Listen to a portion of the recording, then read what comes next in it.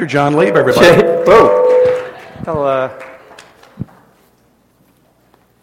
how do you follow the Jay Show? Well, how many of you guys make New Year's resolutions? Okay, I'm not going to ask how many of you actually keep them, but I do want to encourage you.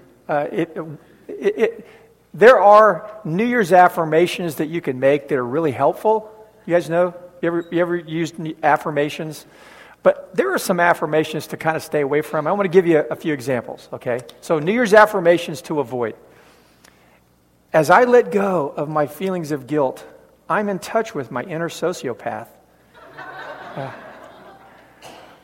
You have to look sort of out in the distance when you say this one. I have the power to channel my imagination into ever-soaring levels of suspicion and paranoia.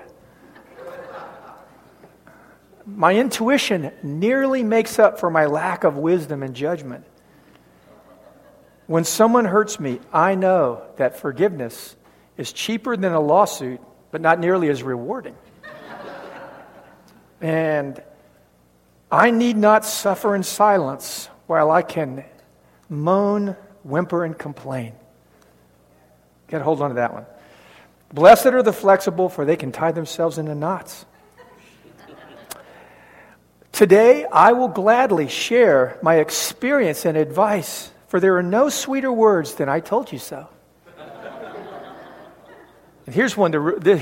I don't know if you should hold on to this or embrace it or reject it. A scapegoat is almost as good as a solution. Ooh, okay. Just for today, I will not sit in my living room all day in my underwear. Instead, I will move my computer into the bedroom. The complete lack of evidence is the surest proof that the conspiracy is working. Okay? Guys like that? We have some of those ultimate preppers in our church that like a good conspiracy, so hold on. Okay, let's see. I will no longer waste my time living in the past. I will spend it worrying about the future. Okay, last but not least, before I criticize a man, I will walk a mile in his shoes. That way, if he gets angry, he's a mile away and he's barefoot. Okay, you guys like that? All right, good. So, you guys all know, sort of American custom is resolutions, New Year's resolutions. And a resolution is essentially has two parts. You know, you look back on the past, you review, and then you preview. And you look at your goals, you look at where you're struggling, and you try to make some firm resolution that's something you actually keep, so you don't add to the guilt that you accrued from the last year. But a lot of people focus their resolutions on health and finances, work, family life, real practical, important things. But what I want to suggest that there is an area that most of us overlook, and this is not humorous, that actually, if you get serious about this one area, it will impact every other area of your life. And that's the area of love. And if someone asked me, I just got asked to speak somewhere, and I was thinking, what would I teach on? And as I was pondering this week, it really struck me that I don't think there's any more important thing we can talk about than love. Now, I know people give a lot of lip service to love. But if in a free market economy, the value of something is assigned by how plentiful or rare it is, I think love must be really, really expensive, because there seems to be a real lack of it in the world today. There's a lack of it in our country. There's a lack of it in homes. There's a lack of it almost everywhere you look. And so what I want to talk today, I titled this, Getting Serious About Loving Well. I'm adding that adjective to it, loving well. I think it holds something for us. And I want to read a passage to you. You could almost just take a Bible and open it like this and go like this, and you would find a passage that's talking about love in some way. But I want to look at something Paul said that he wrote to a young leader in the first century. And he said, in 1 Timothy chapter 1, Paul said, the goal of our instruction is love, which comes from a pure heart, a good conscience, and a sincere faith. Some have wandered away from these and have turned to meaningless talk. So what he said is, already in the early church, the emphasis that they had gotten on love, which picked up what the Old Testament was all about according to Jesus, and then when Jesus came, the idea of love just took on a whole new meaning. It became something way more powerful and more concrete because love was pictured through this person, Jesus. But already people were getting distracted, and he used these two words there. They were distracted and they were turning away. So they were wandering, sort of losing sight of their purpose, or they just were turning away from it. And so what I want to look at today is, what Paul says is, he uses this word, he says, the goal of our instruction. That word goal there, it's a big philosophical word. This one word has inspired just tens of thousands of pages to be written, because it says it's about purpose. It's about purpose. And if there's one thing that people really struggle with is, what is my purpose in life? What does my life have any purpose? Does life have a purpose?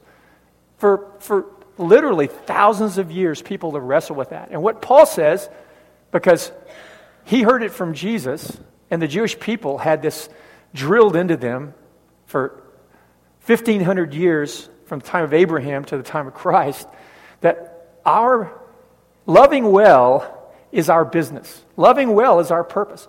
Loving well.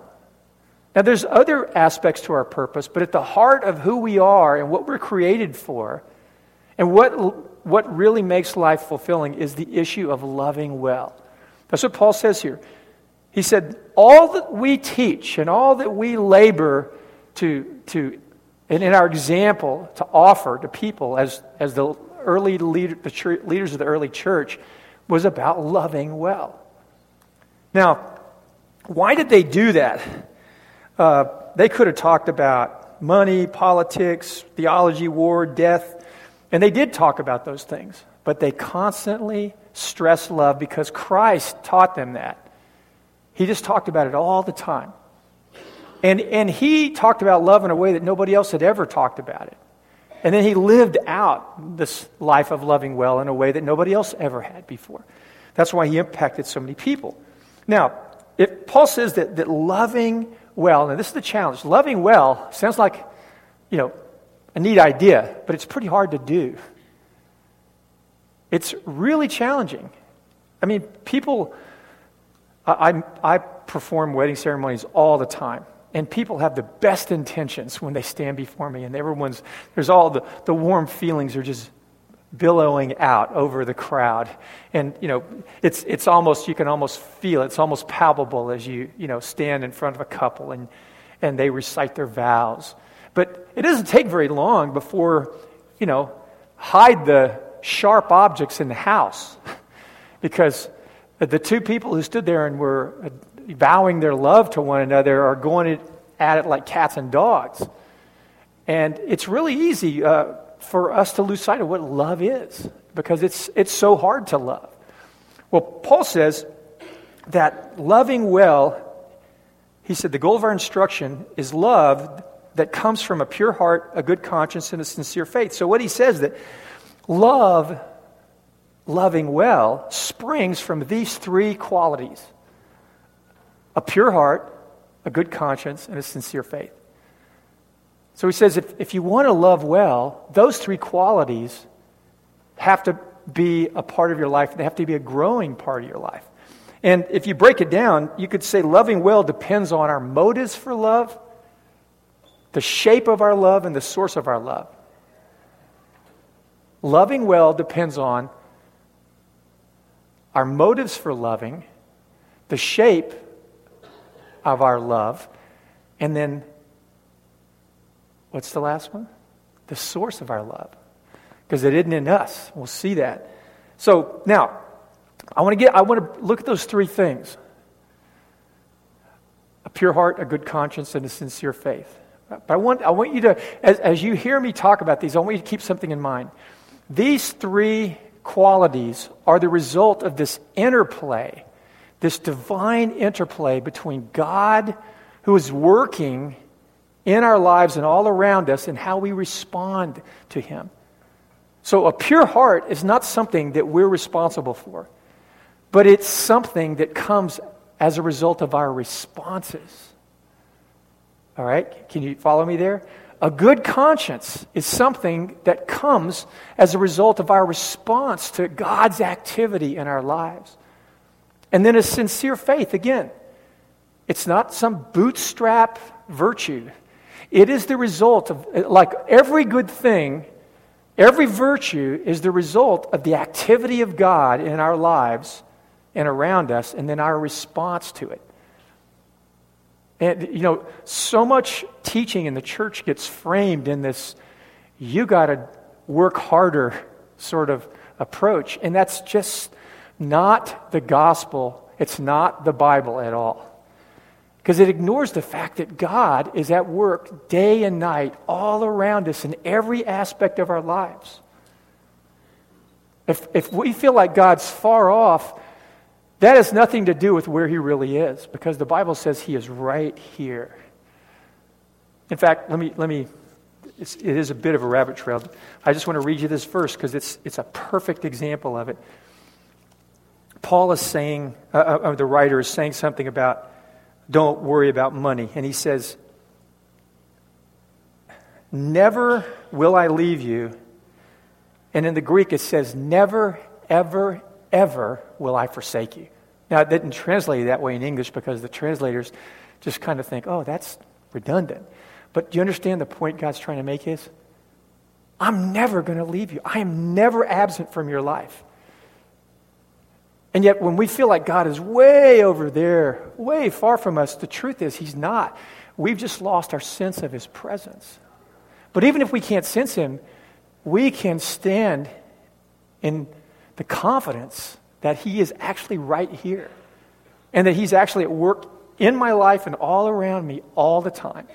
So Paul says, if we recognize that there's an interplay that can create something, it empowers us to be able to grow in loving well. So if you're frustrated in your life and you go, my life would work so much better if I could learn to love well, you have a role to play. God is at work in your life right now, and He wants you to learn to respond. So to have a pure heart, here's what a pure heart is about: your motivation. Our motivation for love is really important. It's no surprise that Paul starts with the heart, because that's where everything starts. Why we do what we do is as important as what we do. Sometimes we are just focused on the outcome, like love. You got to love this way. But the truth is, why we do something is the most crucial aspect of the process. And in fact, it's what defines whether that's really love or not. Like Paul says in 1 Corinthians 13, if I give all I possess to the poor, and I even do something heroic like surrendering my body to the flames to rescue someone else, but if I don't have love, I've gained nothing. And you go, hold on, back up. Someone gives away everything they have to help poor people. Isn't that loving? Not necessarily. The question is, why are you doing it? So you can look magnanimous? So you can try to get rid of guilt because you've been such a greedy character your whole life? Because you want to impress someone? I mean, there could be lots of really base motivations for why people are generous. And Paul says that kind of love, you gain nothing with that kind of love. You see? Who are we doing what we're doing for? That is really a crucial question. Now, the hard thing about that is, you guys know this as well as I do, most of the time I can't tell who I'm doing it for, right? Do you always know why you're doing what you're doing? I'll tell you this. This is one of the things I'm as convinced of as any other fact I know in my life. God is purposeful, and we are purposeful beings. And everything we do for a reason. I say this every week. I say this at least 5 times to people. When people are asking me to sort out some problem in their life, I go, you have to realize what you're doing for a purpose. It might not be a good purpose. It might not be a purpose you're even aware of, but you're doing it for a reason. And so if we're going to learn to love well, we have to begin to identify, why am I doing what I'm doing? So how do you do that? That's really hard. And there is no way it's not hard. I just want to tell you that. But the context of the world that we live in today makes it even harder for us to be very self-aware people.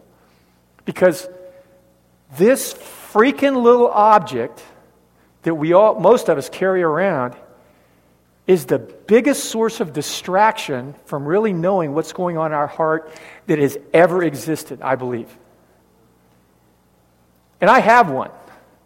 But I know I have to constantly watch what this thing is, the role it's playing in my life.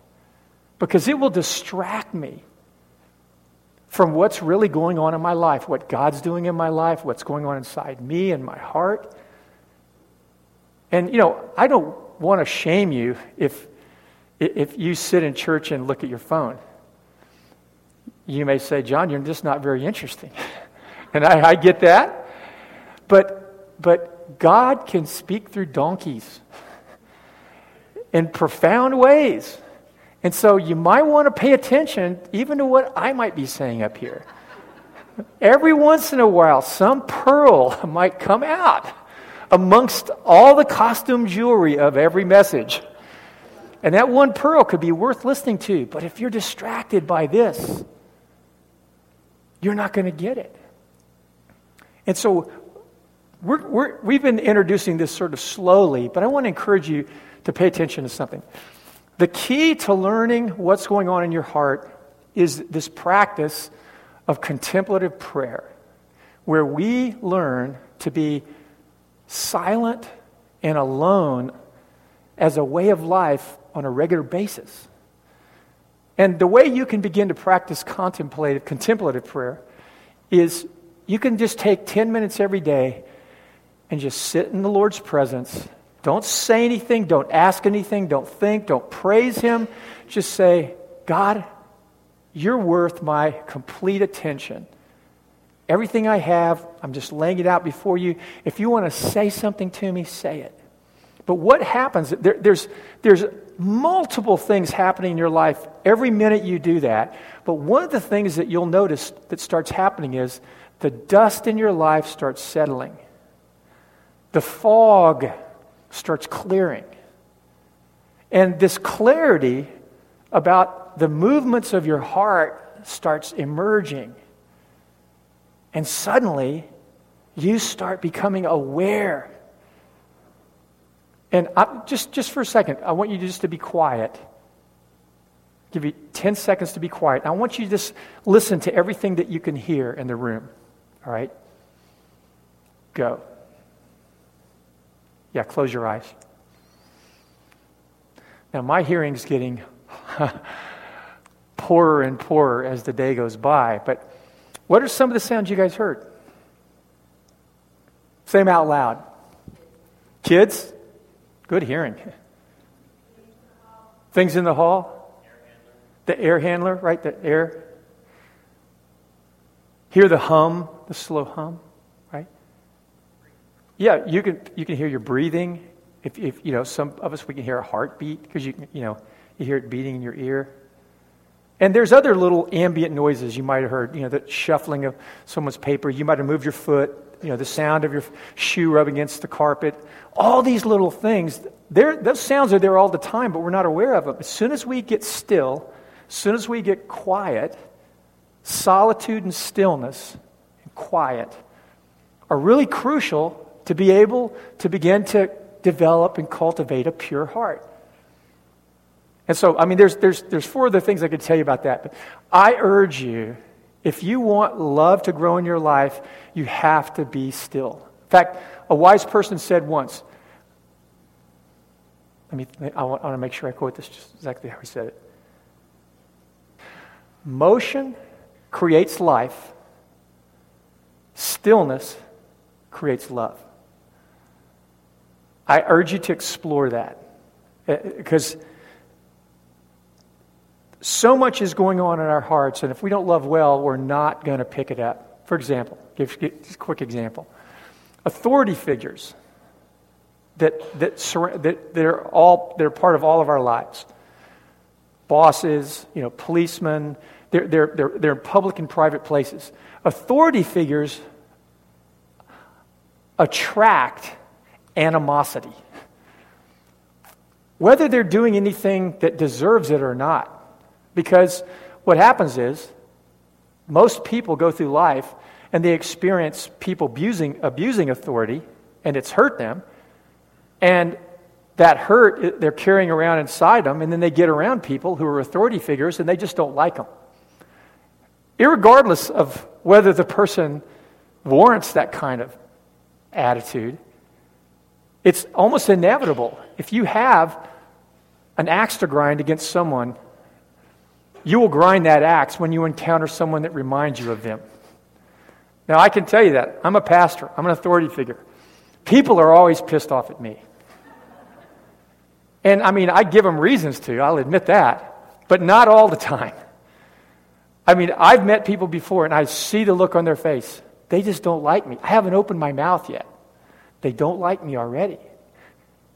Because as soon as they hear I'm a pastor, all of a sudden, all the stuff that's in their heart that they're unaware of starts working up into the present, and then it becomes a part of our interaction. And all of us have these things going on inside us that we're unaware of. And we can't have a pure heart and love well unless we begin to become aware of those and then deal with them appropriately. Second, what's the shape of our love? So a good conscience, Paul is saying here, is love has a moral dimension. Love is not a sentiment. It's not a feeling. Conscience is about this inner referee that we all have that affirms certain behaviors as appropriate or convicts us, condemns us for behaving certain ways. Or even when we think about doing certain things, our conscience will say, don't do that. Now, when I was growing up, we used to call our conscience Jiminy Cricket. You have to be a certain age to remember that story, but I thought that was just a beautiful, classic illustration of that little inner referee that we all have that helps us go through life. Thing about our inner conscience is it is not perfect. Your conscience is not infallible. And the New Testament describes the word conscience with multiple adjectives. You can have a good conscience. You can have a wounded conscience. You can have a seared conscience. You can have a weak conscience. There's all kinds of ways that your conscience can be shaped that will affect the outcome of how you live your life. And so Paul says that this conscience, a good conscience, is going to shape our love. And it's crucial to understanding how love is shaped. Now, here's the thing about your conscience. You got three options. All human beings, philosophically, this is pretty basic understanding. There's three ways that our conscience operates. We either have a moral system that we base on our own intuitions, our individual feelings about whatever appears to me to be right or wrong. My own intuition guides me. Secondly, and this is probably the widest kind of way that people's conscience has been shaped, is by social constructs. That groups of people agree about what's right and wrong, and then that becomes the referee for us. Socially constructed ethics. Then, but the problem is, everybody knows option 1 and option 2 have huge holes in them. Because you can just look around the world and see that Diane might be a person who is in a country whose value system, they've agreed that women are not equal to men, and women should be treated a certain way. Jay could be raised in a Western human rights-oriented culture that says women should be treated equal to men. Well, how do you solve that? What ends up happening is just you start shouting at each other. You shout the other person down. And we take it for granted. Human rights are universally recognized and acknowledged. But you can go to lots of countries in the world today. They're pushing back against Western ideas of human rights. They're saying your universal ideas of human rights are not something that everybody recognizes. And we don't like you pushing all that down our throats. And if there is no standard beyond either my own intuition or what the group has decided, how do you resolve that? Why should we privilege our Western view of how women are treated over how women are treated in those developing world countries? If there's no objective basis for ethics, it's quicksand. And there is no resolution to it. Our country is like that now. We used to have a general consensus about certain things, and that's broken down. And you see in our country now the tension between all these people who say, I think it should be this way, and I think it should be this way. There's no consensus anymore that people can point to and say, this is how we should look at this issue that we're wrestling with. The third option is what people of faith believe is revelation. That God speaks, that the ground of morality is God, His nature, and then our design. Now, I don't have time to, that'd be an interesting thing to talk about, but what followers of Jesus have embraced over the years is really simple. Our conscience, a good conscience, comes from this process. Our moral conscience is shaped by God's Spirit using God's Word in concert with God's people. That our conscience has to be shaped by God's will and the Spirit working that into all of our hearts. But it's done in the context of a community. And not just this little community, or not just me and my 3 or 4 people in my Bible study, but the church has recognized that real wisdom comes when we listen to the voices of the people of God throughout history, that they have something to say. I used to think that the church started in the Jesus movement. Like before that, everybody was like really, they were out in the woods. Because when I came to Christ, it seemed like, gosh, this is so much like the New Testament. But that wasn't the first time that people ever experienced an awakening. That's just when I came to Christ. And all the smart people in the world they weren't just born now. You can go back and look at people in Plato and Aristotle's time, and the Egyptians and the Mayans, and people who did engineering that's mind-blowing. They didn't have tools and materials and things that we have now, but we're not any smarter than them. And we've certainly proved we're not more moral than them. And the tools that we're developing our morality seems to be creating new ways to misuse all these new tools that we're developing.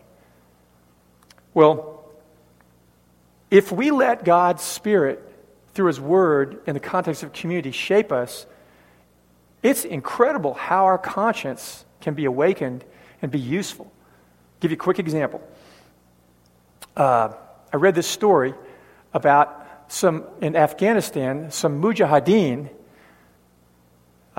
real serious Islamic jihadis, came to Christ. This whole group of men who were part of a militia that lived up in the mountains near Kandahar. And they came down into the city to go to a training by a Christian development organization that was going to teach them how to start schools in their villages, because they wanted to see their kids get an education and begin to, have a different kind of life. They saw the world changing.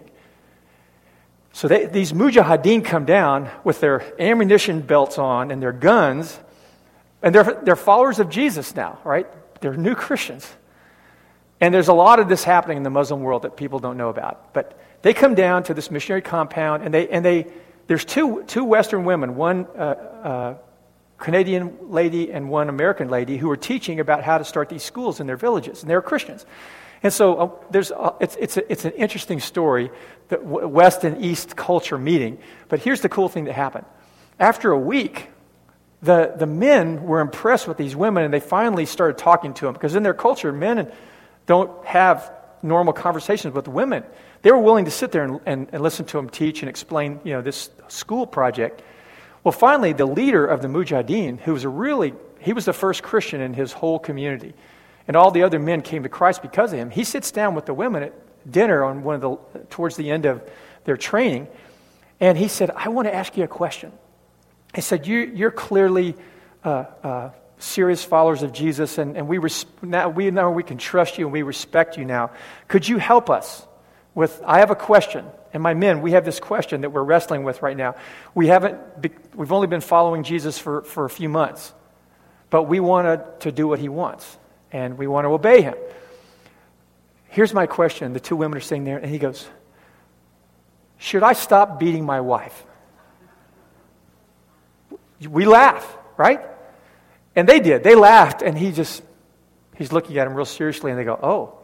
They realized he's serious. And "Could you explain what you mean by that?" They didn't want to put him off, and so they said, "Listen," he goes, "it's our tradition when we get married, when we're 17, 18, 19 years old, our mother will go and buy us a bride. And then our mother tells us what our relationship's supposed to be like. We're told that our wives are not our friends, they're our enemies. That we are not to tell them anything about our lives. That what we do as men is no business of theirs. They are to have our children, they're to take care of our household, they're for sex, they're for dinner, but that's it. And so that's the nature of our relationship. And we're taught by our mothers. He said, our mothers teach us this in our village for generations. If your wife displeases you or disrespects you, you can beat her. And if she disrespects you enough," he says, "I'm one of the village elders, and I've done this." He said, "The village elders will be called into homes where a husband's wife is becoming unruly, and she will be warned. There will be serious consequences if you disrespect your husband. And if she continues to disrespect her husband, the husband will call the village elders. They'll all gather. They will grab the woman by her hair. They will drag her out to the local graveyard. They will dig a grave, and they will bury her alive to warn all the other wives that you can't disrespect your husbands." These women are they're like going, "This can't be happening in the real world, the modern world today. There's no way." And they said, "And this is common?" And he said, "Yes, this is all over our country. This is how we're taught to relate to our wives." And so he said this, he said, "Is this what Jesus wants?" Because as we read the Bible, it seems like that custom is not agree with the teachings of Jesus and the New Testament. Can you help us? And so these two women were just like their heads are swimming, and they said, "Okay, we'll start sending you Bible passages." So these guys had cell phones. So after the meeting that night, several of the women, they just started texting him passages. They read their Bibles, and they're finding a passage, and they text it to him, and then 10 minutes later, they text him another. Well, the next morning, after breakfast, they start the meeting, and the man stands up, the leader, he says, "I got to tell you something." He said, "Could I say something? All night long, we have been reading the Bible verses that you gave us, and we've all decided this." And he said, I'm the head elder in our village, and he said, "I'm standing up in front of all my men, and in front of you and before God," and he said, "I will never beat my wife again. And I will never let another man in our village beat his wife. We will never, ever allow women to be abused the way that they have been in our culture." And then he said, "And when we go home, we're going to apologize to our wives for treating them this way. And we're going to start loving them the way we see that Jesus wants us to love them. And this is all new to us, but we commit ourselves to do this." Well, they went home, and at that point, nobody knew this, but at that point, the only people that had come to Christ in that whole village were all men. Well, when these Mujahideen men went back, who were now followers of Jesus, and did this, a revival broke out amongst all the women, and all the women in this whole area became followers of Jesus. The power of a good conscience on learning to love well is beyond what we can even conceive of. We take it for granted because we have, I think we underestimate the power of our conscience in living well. So, we've talked about our motives for love and the moral shape of love, but the source of love, and we're going to end with this. Hey, if the worship, Corey, you still here? Do me a favor, someone grab Corey and the worship guys and ask them to come back in. In 1 John, the source of our love it's not inside us.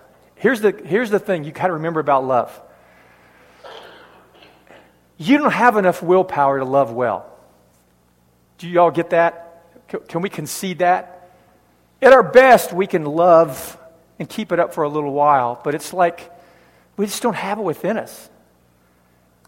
And 1 John says this, that which was from the beginning, which we have heard, which we have seen with our eyes, which we have looked at and our hands have touched, this we proclaim concerning the word of life. And they're talking about Jesus. The life appeared, we have seen it and testified to it, and we proclaim to you the eternal life which was with the Father and has appeared to us. We proclaim to you and what we have seen and heard so that you may have fellowship with us. And our fellowship is with the Father and His Son, Jesus Christ. We write this to make our joy complete. So what they're saying is, the God that our fathers worshipped, the God who we believe is good in all of His ways, we have come to know Him through this person, Jesus, the man Jesus, the Messiah. And we want you to experience what we have. The life that's in Him is beyond compare. And that life is, and He says, and the start of this, it sounds a little, the way it's phrased, sometimes the impact of it can escape you. But when He says fellowship, what He means is, that Greek word means to share in something, to experience something together. So He said, we were surprised that Jesus was this God. We knew God loved well, but all of a sudden we experienced how well He loved. And that we realized through Jesus, everyone can experience God's love, that God loves well. We are learning to love well because of Jesus. So,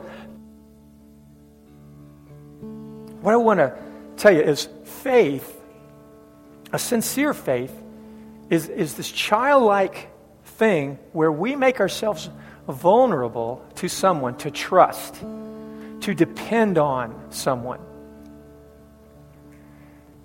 We're going to sing this little song that we do at the Vineyard, and it's called Pour It Out. And if you've wrestled in your own life long enough to know that your heart isn't pure, but you want it to be pure, and your conscience isn't good, but you want it to be good, the key is to put your trust in this person, Jesus, as a way of life, and to trust that He is actually here or wherever you are, and that if you will, in awareness of the need that you have, begin to open your heart up to Him, He will begin to meet you. He will begin to make this God who loves well, He'll make that love real to you. Now, we all have guards up against being vulnerable. We all do. We just do. And they're vigilant guards. And so we have to command them. We have to, by the force of our will, we have to tell them to stand down. Stop fighting. And we need to open our hearts up. So music is this powerful thing that helps us to open our heart up to God in a way that we can experience it. And I'm sure different things I said struck you at different points. And that there are probably too many of us here that you're not aware of some need in your life in the area of love and loving well. But I don't want you to walk out of here and think, John just told us to bootstrap it. That loving well is just about, spit and sweat. It's not. Loving well is about, remember I said this interplay. Loving well emerges when we recognize that God's moving towards us and we open our hearts up to Him. When we open our hearts up to Him, His love begins to come in. And sometimes it's emotional. Sometimes it's scary.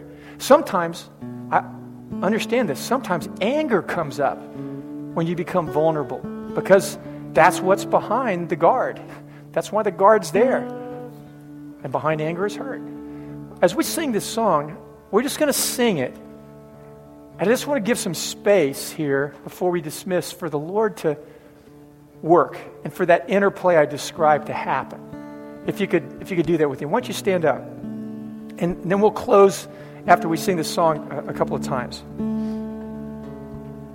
Go ahead, Corey.